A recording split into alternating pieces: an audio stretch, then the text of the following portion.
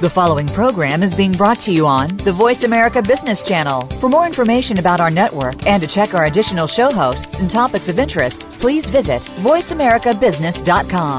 The Voice America Talk Radio Network is the worldwide leader in live Internet talk radio. Visit voiceamerica.com. The views and ideas expressed on the following program are strictly those of the host or guests and do not necessarily reflect the views and ideas held by the Voice America Talk Radio Network, its staff, and management.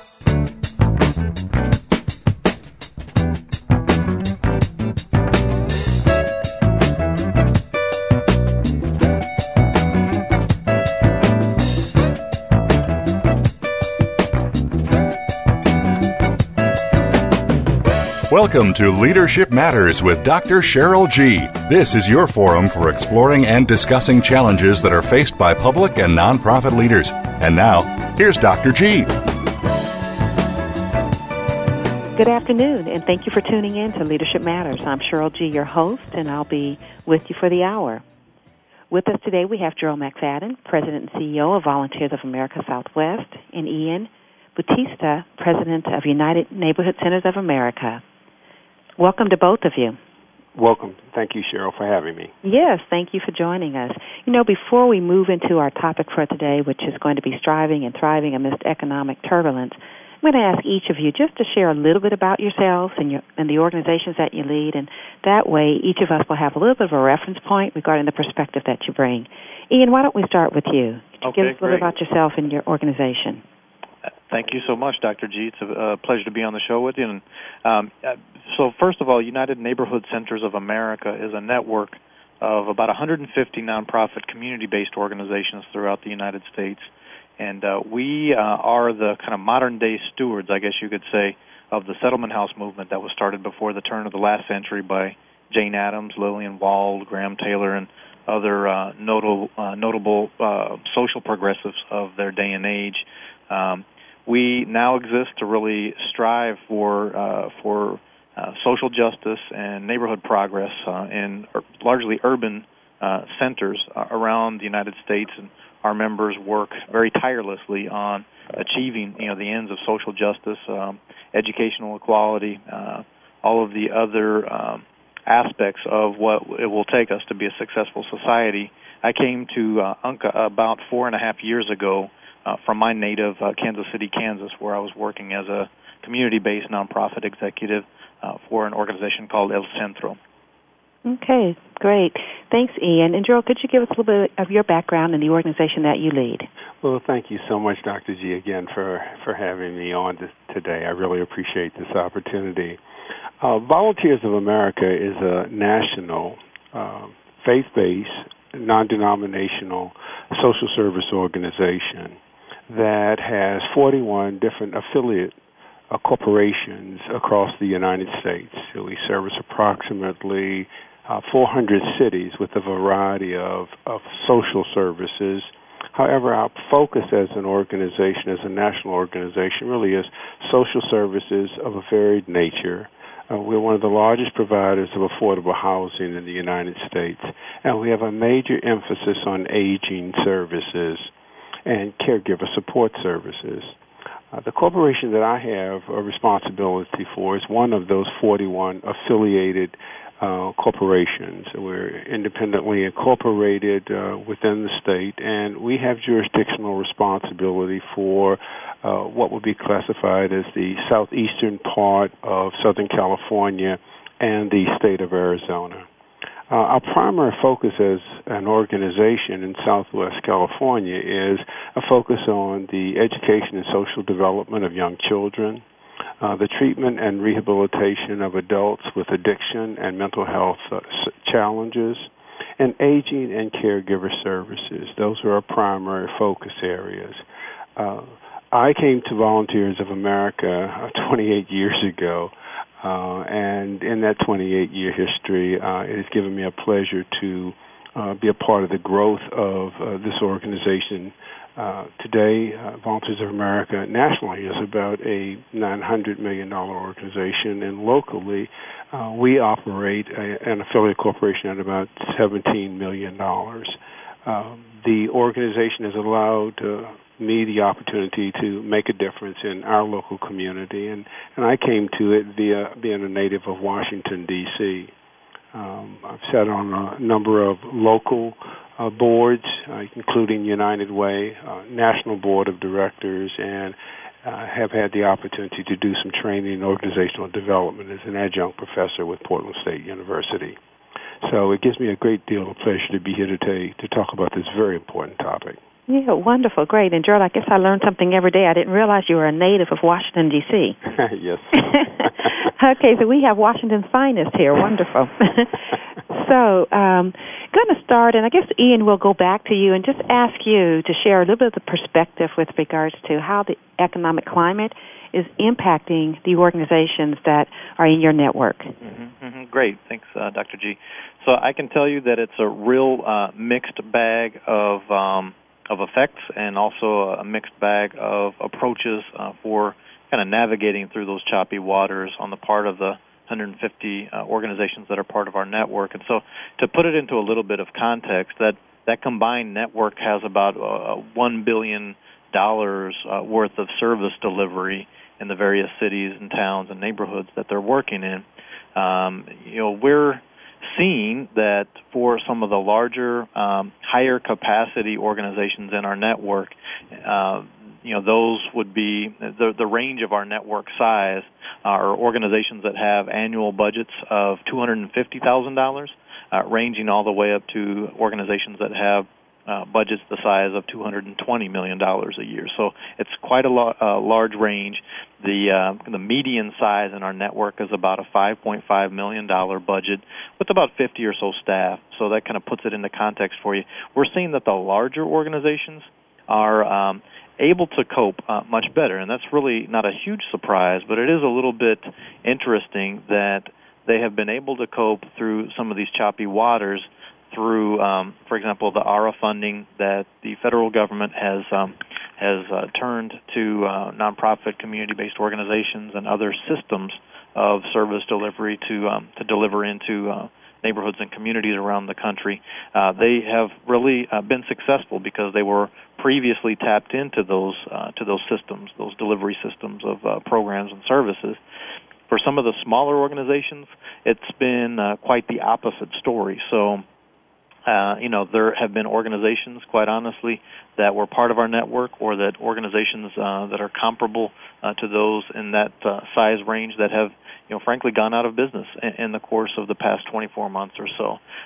Those that have survived have had to make really tough decisions around what parts of their work they're going to continue to do, what parts of their work are, a priority, what opportunities are the most promising within the work that they're doing, so that they can really focus in on those opportunities going forward. So it's been a real mixed bag. The really refreshing thing that I would like to kind of offer into this discussion is that, despite all of the kind of the economic challenges that our country has faced, what we've seen that has been promising to us is just the willingness to embrace responsibility on the part of neighbors in the neighborhoods where our members work. And when I say neighbors, I not only mean those families that live and that live in the neighborhoods, or that have children in our early childhood development programs, or adults that are coming to English classes, or working with our members in a variety of different development opportunities. I also mean the corporate partners that are part of that mix. We've seen a tremendous amount of generosity in time, volunteer time, expertise on the part of some of our corporate partners that have engineers and architects and other, business professionals that can provide in-kind consulting that will, in effect, save money for our members. But then we've also seen some really nice generosity on their part in terms of in-kind goods, of food, other products and services, and cash also. So there has been, I think, an answer to the call for increased civic responsibility that has come through some of the economic challenge that our country is seeing, and that's heartening. I don't think that it can be the entire answer to the equation, but I think it goes a long way to mitigating some of the challenges that nonprofit organizations are experiencing as a result of the markets being in a tough spot, the markets being in a bad way really affects philanthropic funding, from foundations. It also affects sometimes corporate funding. It definitely affects tax revenue, and then tax revenue in turn affects the amount of government dollars that are available for programs and services from the federal level on down to the local level. So, they've been trying to navigate through those waters the best they can. The short of it is that the larger, higher capacity organizations have much more wherewithal to weather the storm, whereas some of the smaller nonprofits have had to look at survival strategies, quite honestly, and some of those have meant that they've turned to more significant partnerships with one another. They've turned to opportunities to merge with other organizations, to be acquired by a larger nonprofit here and there, in order to preserve just the history and the ethic of the programs and the work that they're doing with their neighbors. Okay, great. And Gerald, I'm going to ask you to pretty much share the same thing. We're going to be transitioning to a break here shortly, but maybe I can have you just start, and we'll pick up where you leave off as we get ready to make a transition. Okay, surely, Dr. G. I think Ian has really put his hand on the pulse of a lot of key issues affecting, how organizations are really navigating during this very challenging time. I believe it is both a curse and a blessing. I think that Max Dupree really had this period of time in mind when he described leadership really as the ability to continuously keep your eye on the vision of the future while navigating the challenges of the here and now. And I think what we're seeing today is really public policies being enacted that are very deliberate and focused on really the reduction of cost and using strategies such as increasing eligibility standards and reducing services through regulations. We're just seeing more and more of that across the federal level, the state level, and the local counties in which we're doing businesses. And this has really resulted in really a significant loss of services, both services that have been no longer classified as eligible for reimbursement, and loss of services due to the decrease in funding. And as a result of that, we have many individuals that are at our doors that, we have actual capacity to be able to serve today. Okay. I think as a byproduct of that, or do we need to transition, Dr. G? Yeah, you know what? I'm going to ask you to hold that thought. We're going to just put a comma right there. Okay. And take a short break. And I'm going to ask everyone, please stay tuned for more on Leadership Matters.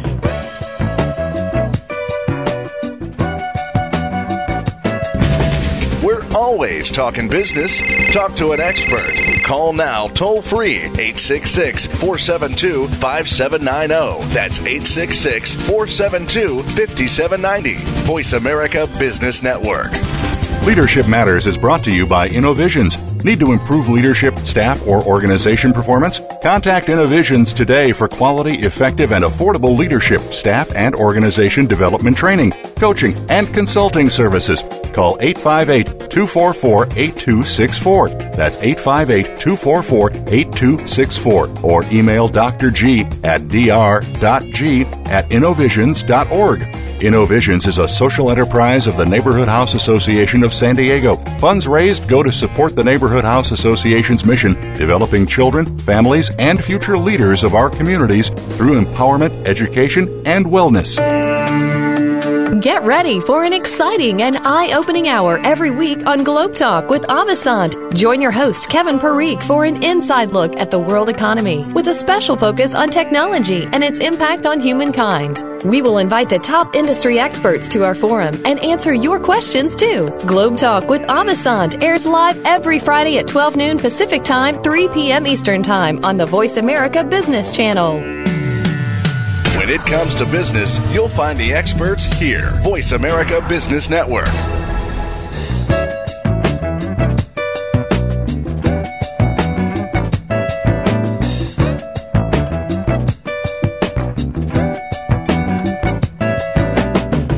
You are listening to Leadership Matters with Dr. G. If you have a question or comment about today's program, please call 1-866-472-5790. That's 1-866-472-5790. Or send an email to dr.g@innovisions.org. Now, back to Leadership Matters with Dr. G. Welcome back to Leadership Matters. With us are our guest, Gerald McFadden, President and CEO of Volunteers of America Southwest, and Ian Batista, President of United Neighborhood Centers of America. We're discussing just ways to survive and thrive during these challenging economic times. Gerald, before we went to break, you were sharing a little bit about your perspective of what you're seeing. I want to have you just pick up and continue there. Yes, as I mentioned, I think the climate that we're in has been both, as I said, a curse and a blessing. I think on the curse side of the equation, as I was mentioning, I think we've seen a shift in public policy that is intended to reduce costs that results in the reduction of service availability to individuals at all levels of government, federal, state, and county. I think also what has happened with this continuous reduction of costs that nonprofit organizations have been experiencing, it has almost been as if there's been a mentality of do more with less that is now creating a burden that is both affecting the staff that are in the workplace in terms of their delivery of services and also the availability of services to clients. One of the other things that we're really seeing is that there really is becoming a reluctancy for some of the new talent to enter the nonprofit sector for fear of its instability and fragmentation as a result of this funding. And I think these are things we're going to have to keep our eye on that are resulting from the downside of the changes in the economy. But on the upside, I think some things that have occurred that are really good for the sector is that it has really forced us to examine our mission very closely and to look at what are those core services that are associated with our mission and how do we make decisions to effectively prepare ourselves for the future and make wise pruning decisions so that we really choose those services that are core to our mission to really move forward and build on. I think it's forced governing boards and management to think strategically about their future and how the partnership is necessary between the governing body and also the management group to navigate this climate that we see ourselves in. And one of the things I'm really pleased to see is that it is really bringing about really the facilitation of beneficial mergers and strategic alliances that have, in fact, produced leverage benefit that really has increased the continuity and capacity of service delivery in communities across our county. And I think these are some very good things that we have built on and that we need to continue to look at as we navigate these choppy waters. Okay, great. Thanks, Gerald. You know, I'm going to ask both of you just to maybe think about specifically, what have your organizations been engaged in doing?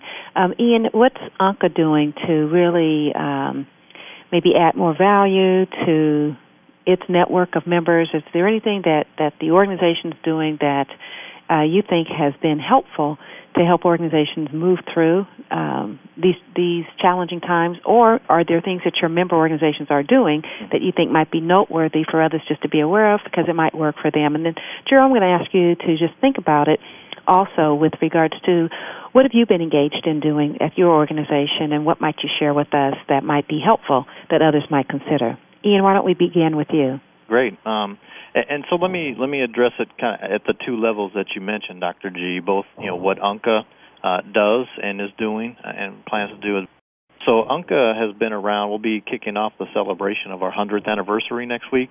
And so you don't, survive, I guess, really to be 100 years old unless you're very adaptable and we've lived, I guess, as an organization, and many of our members are much older than we are. The first settlement house in the U.S. is going to be celebrating its 125th anniversary to go along with our 100th anniversary. So, they're a very adaptable organization. Congratulations on that, by the way. That's a huge milestone. It is, and we're excited about it. We'll be celebrating for a year, so it'll be plenty of opportunities for folks all around the country to kind of celebrate with us. But we don't want to get too busy congratulating ourselves or patting ourselves on the back, because there's so much to do in the here and now and looking forward. And, part of that is really the imperative, the leadership imperative for UNCA on the national level to really respond to the current challenges that nonprofits in our network are facing. And so we're being very diligent around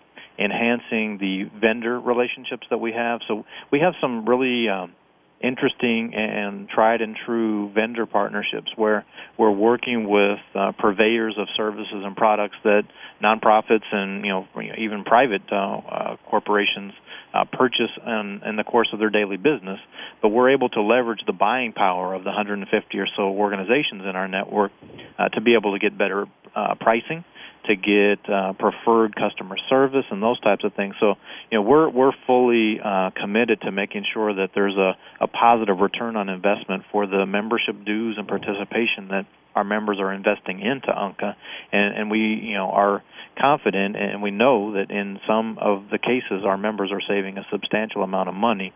With one particular vendor, and I won't mention names, to put plugs in or anything like that, but with one particular vendor, they shared a report with me that during the course of 2006 to 2009, beginning of January 1, 2006 to December 31st of 2009, they were able to save our participating members about $4 million. Mm-hmm. And so in some of those cases, that was, $250,000 or in that ballpark that they had saved that organization over the course of that 4-year period.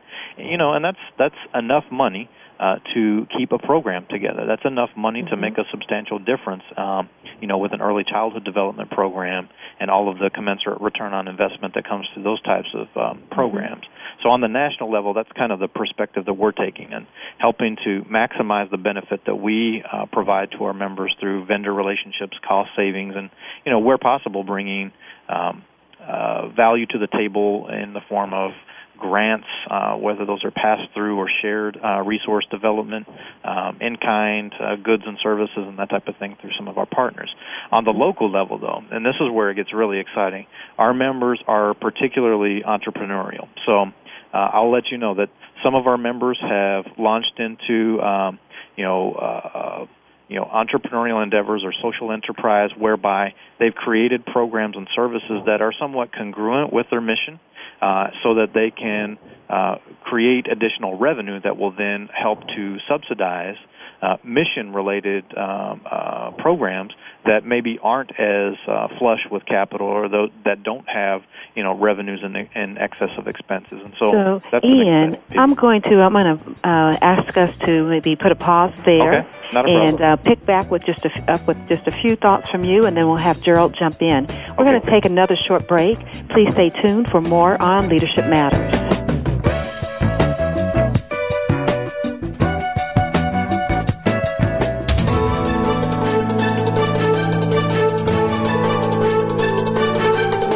Whether the market's up or down, or if you're looking to improve your portfolio, our experts are ready to talk to you. Call now. Toll free, 866-472-5790. That's 866-472-5790. Voice America Business Network.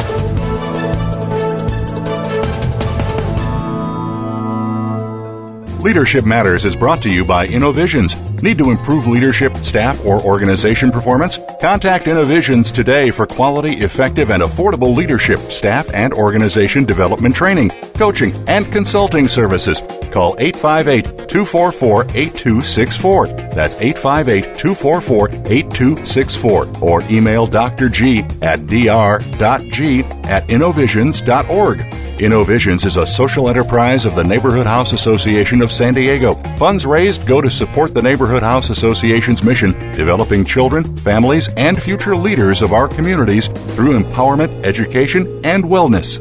Have you heard about sustainable investing? Simply put, it's investing in companies that commit to a resource to enhance the quality of life, so it is not depleted or permanently damaged. And that means that resource will be around to benefit for the future. Join host Kara McMillan for Demand More, a program that will take you behind the scenes of sustainable investing. You'll learn to create wealth and feel great about it. In this economic period, you can lead, follow, or run away. It's your choice. Tune in Tuesdays at noon Eastern, 9 a.m. Pacific on the Voice America Business Channel. From the boardroom to you, Voice America Business Network.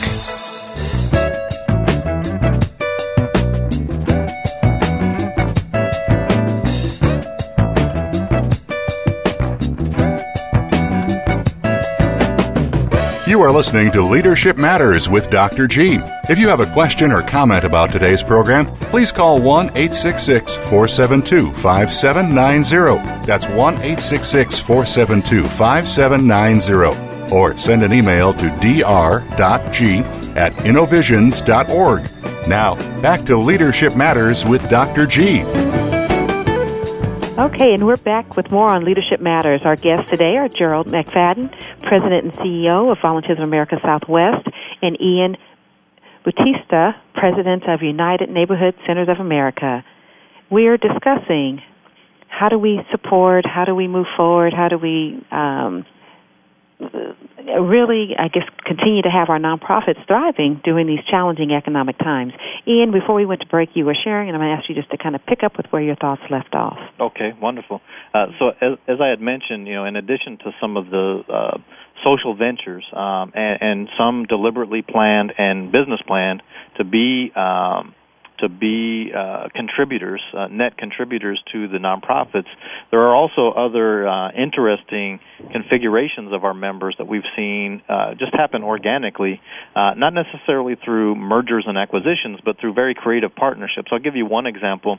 There's a group of our members in a metropolitan area that have decided to create a common back office operation that they will all share. So, one organization, for example, had a great human resources director. One had a very good information technology department. One had a great finance department and CFO. So what they've done is they've collapsed all of their back office operations into one common back office, and they share it. So they've gone now from just the initial 3 or 4 organizations that were part of that configuration to now include 7 organizations, and they're growing. Right. So, Ian, actually, that's an interesting piece. Let me just stop there and say, how long has that been, and has it been long enough to figure out how that's going? Yeah, it has. It's been in operation, in full operation, for about the past 3 years. Now, they have added services onto it, so they started with finance, then they added IT, then they added HR. They now are starting to look at other opportunities for, shared resources or shared, employee arrangements like that. And I will tell you that they were surprised, and I don't think I'm speaking out of school and telling you what they have told me. They say, we thought that we would save money going into this, but the net effect of it is that we haven't really seen a huge savings in any of our operations. But what we have seen is that we can all afford collectively higher quality of back office services that allow us to be better at our mission. And so when you think about why they're in operation, which for all nonprofits, right, is our missions, they have actually been able to devote more time, resources, and be more effective in working on their mission as a result of this, common back office operation. So I've seen that now started to be replicated in some other cities as well. I would imagine that there are other very creative approaches to helping to save resources, but also just to maximize and leverage one another's capacities going forward. Okay, great. Thanks, Ian.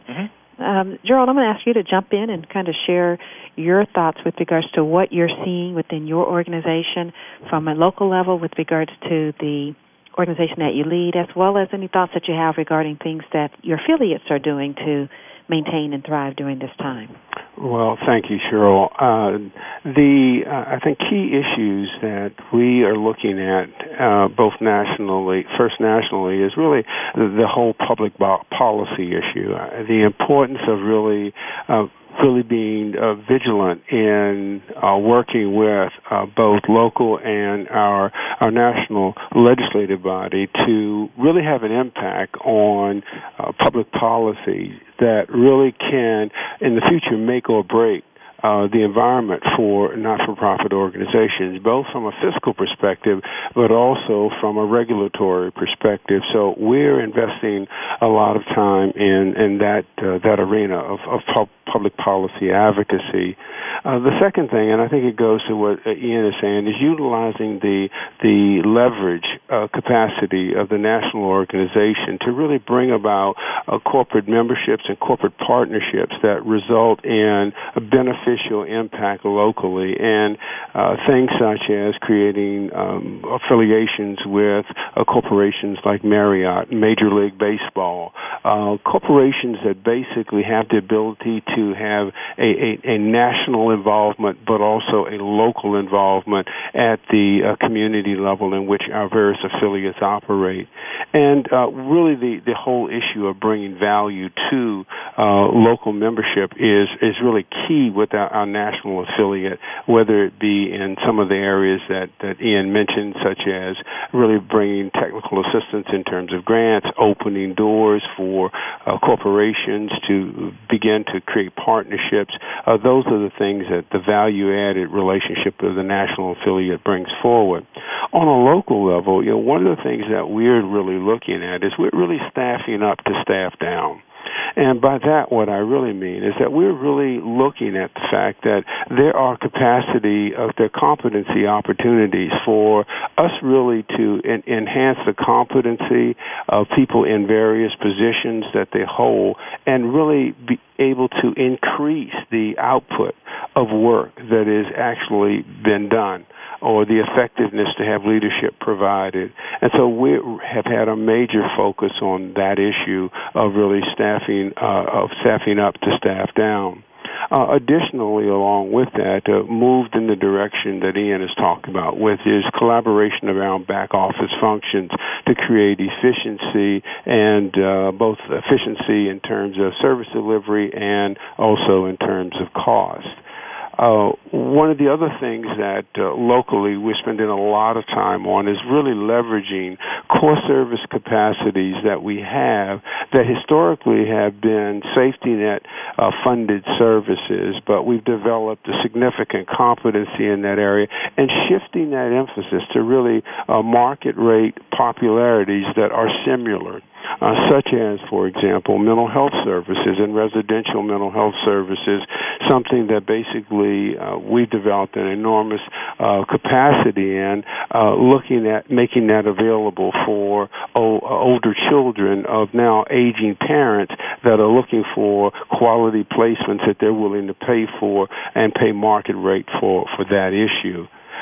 We've really looked at this issue of really corporate partnerships as well in a very significant way to both leverage the financial benefit that supports services that we operate, looking at opportunities to involve workforce in our various programs, in our children's programs, in our aging programs. The workforce of corporations really is a major resource that we can use for a volunteer engagement, and also tying their corporation's social responsibility, corporate responsibility into our mission, finding fixes that fit very well with that, and being able to increase the financial support for local programs to be able to add value. And I think the last thing that I really would focus on in this particular area is I can't talk enough about the volunteer engagement. I think this is really one of the areas that we have found that really we need to formalize more and devote more attention to, and we're really getting some value-added benefit out of our volunteer engagement. not only in terms of participation, but people are getting turned on, and they're opening up their purses and pocketbooks, and the purse strings are really making resources available because people now are becoming owners in some of the services that we offer and look at their opportunity to contribute not only in a direct service manner, but in a financial way as their responsibility now as owners. So those are some of the things that we're looking at in terms of keeping our doors open and being able to continue to provide the services that we offer.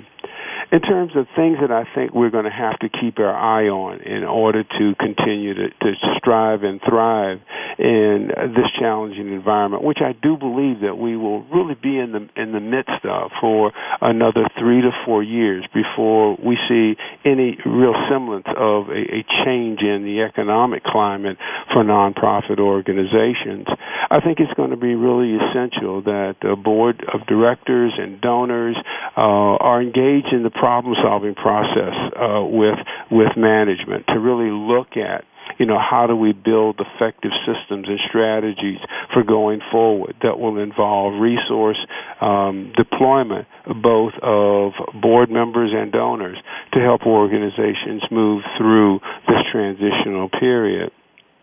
I think we have to be really thoughtful and strategic in looking really at where we want to be in 12 or 18 or 24 months into the future and making determinations as it relates to what is really mission critical and what are those things that we need to do to be able to strengthen our organizations, to be able to sustain it through this continued period of economic turbulence and downturn. What needs to be changed, what needs to be kept, and what needs to be built upon. I think one of the things that is really clear is that there are still continuing opportunities to receive funding, both government funding and corporate funding, but they have to be targeted and they have to fit within certain niches. So the game has kind of changed, and I think what we're looking at is how do we change, keeping in mind our core mission, to be able to continue to grow. So, Gerald, let me freeze you for just a moment, because I think you just said something that would be very interesting to our listeners. In the changing climate with regards to where funding is, where funding's not, trends that you're seeing, any areas that you're seeing more funding being available for that in the past has not been there for? Well, I think that, for example, I'll give you a clear example. Looking at an organization that may do counseling services for children or families, okay, there's an enormous funding that is being made available through veteran services.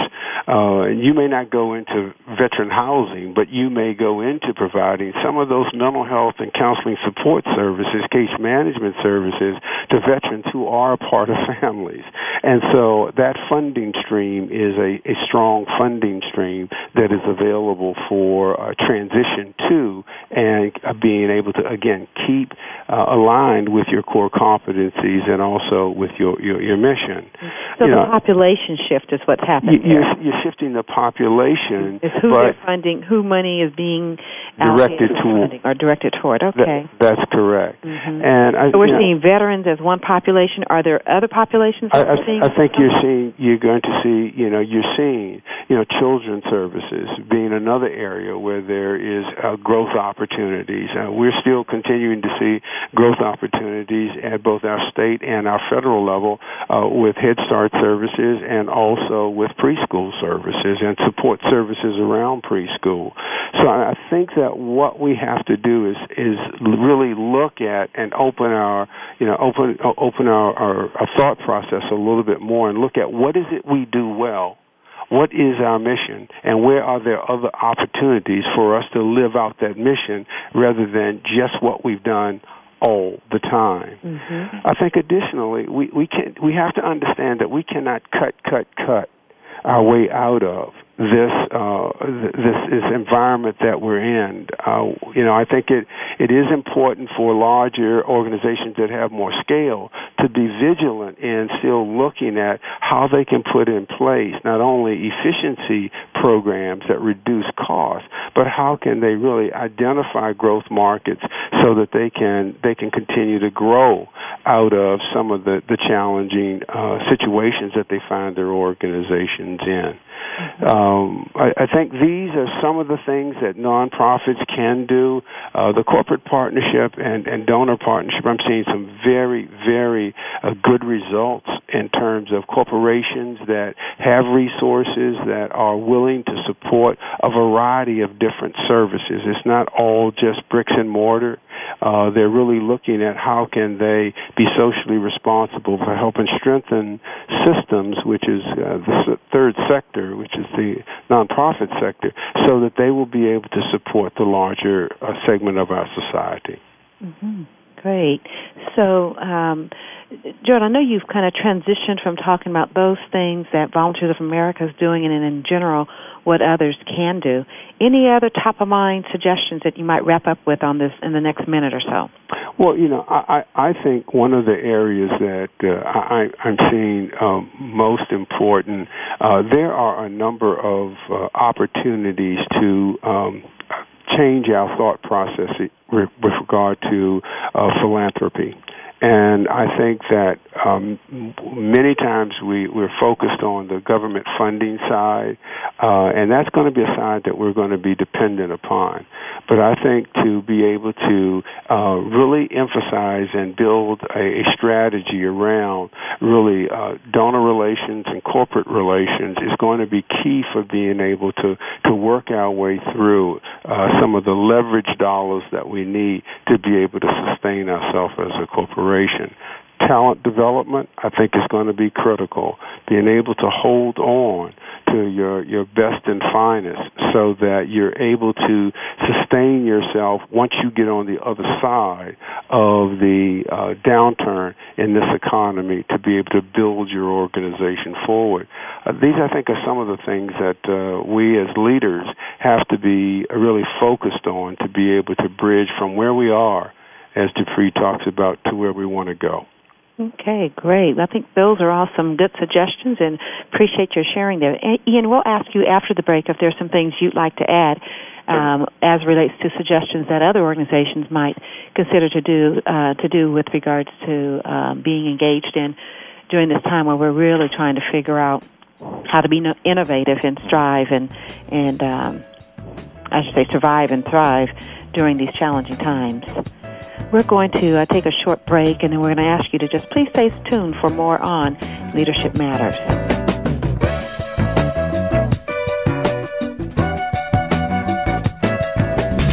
We're always talking business. Talk to an expert. Call now, toll free, 866-472-5790. That's 866-472-5790. Voice America Business Network. Leadership Matters is brought to you by InnoVisions. Need to improve leadership, staff, or organization performance? Contact InnoVisions today for quality, effective, and affordable leadership, staff, and organization development training, coaching, and consulting services.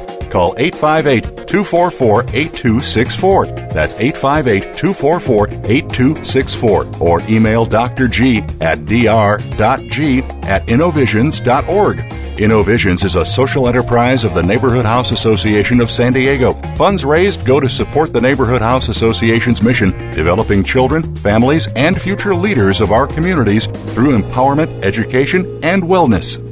Are you feeling slammed and suckered in today's stock market? If so, then you need to tune in to Profitable Investing with Jordan Kimmel. Every Thursday at 8 a.m. Pacific Time, Jordan Kimmel will train you in what you can do to beat up the big boys on Wall Street, as well as share his secrets to success so that you can buy and sell like a profit-pumping pro.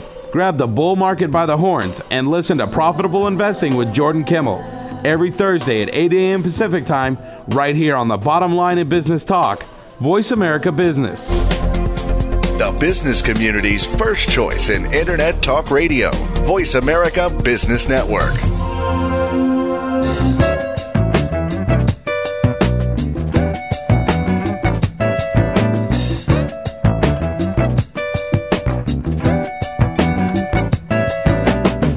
You are listening to Leadership Matters with Dr. G. If you have a question or comment about today's program, please call 1-866-472-5790. That's 1-866-472-5790. Or send an email to dr.g@innovisions.org. Now, back to Leadership Matters with Dr. G. And we're back with more on Leadership Matters. With us today are our guest, Gerald McFadden, President and CEO of Volunteers of America Southwest, and Ian, you know what, Ian, I'm just blanking on your last name. Bautista. Thank you, Bautista, President of United Neighborhood Centers of America. We are discussing ways that we can survive and thrive amidst these economic turbulent times. And Ian, we're going to have you share with us some thoughts that you had relative to this topic and suggestions for other organizations. All righty. Thank you, Dr. G. And, I would like to, first of all, kind of dovetail a little bit on what Mr. McFadden was mentioning around government sources. And, I have to definitely echo that the emphasis on returning veterans, military families is going to be an area of interest. I don't know that with any government source we really want to put all of our eggs in any particular basket, but that is definitely something that I'm seeing as being a trend, something that, I think especially for your listeners who are in the San Diego area with such a high concentration of military families, that may be something to really keep an eye on. Because that's something I think even the Department of Defense and the administration I know are very committed to making sure that those families and those returning soldiers are well taken care of with all of their kind of human service needs and family needs. Yeah, but again, I think you have to enter into the whole government funding process with your eyes wide open and fully realizing that our government at every level, and I'm not speaking to anyone that doesn't know this very well in California, but, on the federal level, state, local level, there are very few governments that have enough revenue to meet all of their expenses. Now, some are willing, to take on debt in order to continue to make strategic investments, but not all. So just realize that. On the private side, one of the additional trends for funding and work that I would probably throw out there to the listeners as being very promising and that has the attention and the kind of the dialogue and imagination captured of many philanthropic leaders, but also government and private corporate leaders, is this whole area of reading on level at third grade. So I would say stay tuned to that. If you work with early childhood development, if you work with school-age students and their families especially as well, pay attention to everything that we can do as a sector to embrace that challenge to get students reading at level or beyond by third grade, because I think that's got the attention and the imagination of many leaders captured. I think that there will be resources that will follow along in that area. Okay. Good. Thanks, Ian. As we are, preparing and transitioning here, one of the really think about our executive leaders and our boards, where they kind of fit into this puzzle, things that they might do to garner greater support, to lead with greater vision, to stimulate some creativity or innovation. What are your thoughts with regards to that area? I think that it's time for a little bit of a paradigm shift, and I know in the nonprofit world there has been this discussion around stewardship, and people use the word partnership sometimes to conjure up images of corporate entities showing up on our doorsteps with a big check and looking for a photo opportunity. But I think it's time to switch the paradigm to become true around the concept of partnership, and that means really leveraging each other's strengths and capacities, but also readily admitting and working diligently to mitigate our weaknesses as a sector or as individual organizations. And I think that's an imperative that really falls onto the shoulders of executive leaders of nonprofits, and also, to a large extent, to the governance leaders, to the boards of directors that are, that are hiring executives and really working in partnership with them to be very effective leaders for their organizations. So I think it's time to change the paradigm from, just looking for the next check or the next resource opportunity, and entering into conversations, starting really in the boardroom between executives and board members about what everyone's bringing to the table, what everyone's strengths are, but then also being very frank and candid with one another about what our weaknesses are, so that we can start to enter into conversations with corporate partners, philanthropic partners, government entities that can help us to create a much more complete picture of what resources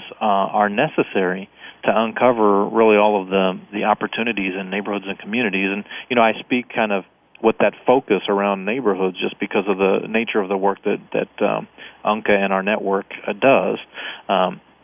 But that could, be comparable to any circumstance or any situation, whether it's, in youth mentoring or working with older Americans or whatever the case may be.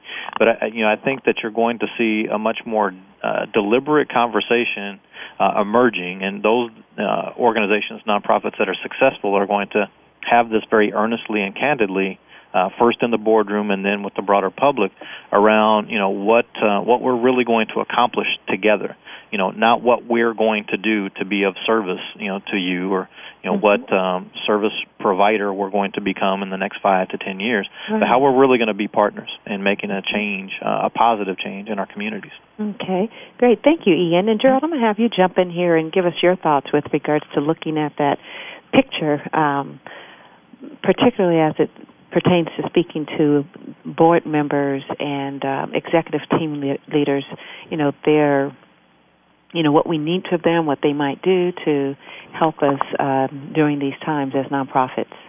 Well, thank you. I mean, I really do believe Ian hit some very good points, as he mentioned, particularly the point about looking at different revenue streams, because I think that is extremely important, and keeping your eyes open when you're really moving forward. Additionally, in his discussion about board membership, I really do think that the model for board governance is going to really need to shift and have some work that begins to really divide the board's role differently. Historically, we've seen our boards as more fiduciary stewards of what the organization and the chief executive officer does. But I think we're going to have to begin to look at our boards as strategic thinking partners for building sustainable futures for organizations which they have governance responsibility for really to be the thought leaders along with the CEO and other senior managers for really critically thinking about those tough questions that are all too often really not addressed. And I think it was mentioned by Ian, the tough questions, but really getting at those tough questions based on how are we as an organization doing, and where are our opportunities for the future, or really do we need to look at either retooling our organization in order to be successful for the future. I think this partnership between the board and the CEO is going to really be critical in terms of building a vision of what the organization is going to look like in the future. I think all too often, though, we tend to look at more of the same. So I think boards are going to need to, and chief executives are going to need to really get resources from outside of itself to really challenge and push the envelope, because sometimes when we talk about paradigm shifts or real strategic change, we're talking about tinkering and not making the real sustainable, tough questions, part of our conversation. So I think that really getting someone to help us look both at ourselves from the inside and from the outside to create good plans of action for the future. Additionally, I think we're going to have to see really boards and executive leadership really look at this concept of leadership in regards to creating new areas of opportunity for the organizations. Those that manage the organization are busy running and operating the services and trying to do the best they can with those critical populations that walk through our doors. Leadership is going to have to really step forward and understand that it is going to need to be the door opener for the resources that need to be garnered, whether they be financial resources, whether they be policy resources, or whether they be supplemental support resources for the corporation to be able to sustain itself. And I think that that's going to be a major shift going forward, that boards and executives are going to have to look at new ways of garnering resources for the organization in order for it to sustain itself. And I'm going to just ask Gerald, anything come to mind with regards to how they might do that, or Ian jump in with regards to anything come to mind as to how they might actually position themselves to do that? Well, I think it starts, Dr. G, with the notion that, if we continue to do the same things we've always done, then we'll end up in the same places that we've always been. And so I think it's important to bring in board members that really see the world from a slightly different perspective, but are good stewards, both in their community and in their corporation. I think it is looking to training institutions that basically have a interest in social issues that really can help boards and leaders think outside of themselves to create new realities that are mission-driven for their corporation. So I think it really starts with really a mental model shift. And once that mental model can be shifted, I think we can begin to then look at what are opportunities to really live out that new model. But if we don't make that shift, we'll find that we will wind up working our way back to some of the same things that we've done in the past, doing them in the future, just with slightly different looks to them. And I think that's detrimental to our sector if we do that. Okay, great. Well, final thoughts. Ian, final thought from you, 30 seconds. And Gerald, final thought from yourself. Mm-hmm. Well, I have to just echo Mr. McFadden's definition of insanity that he shared with us. If we continue to do the same things that we've always done and expect different results, then shame on us. We have to change.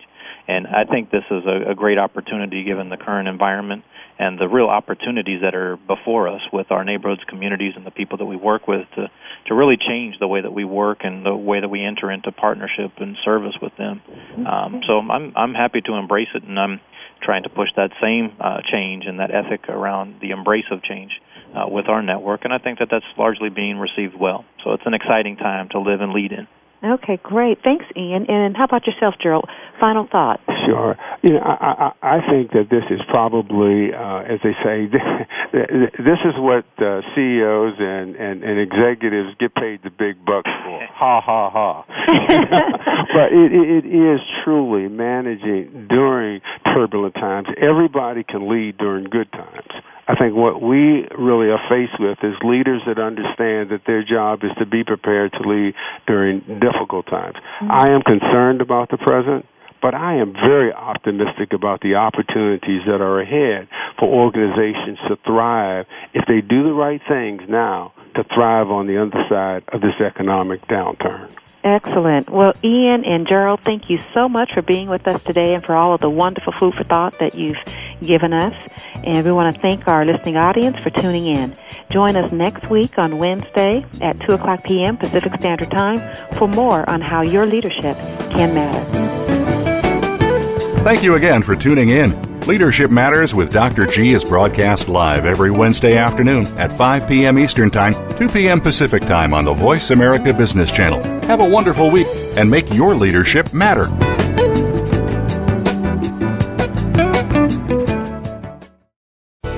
Thanks again for listening to the preceding program brought to you on the Voice America Business Channel. For more information about our network and to check out additional show hosts and topics of interest, please visit voiceamericabusiness.com.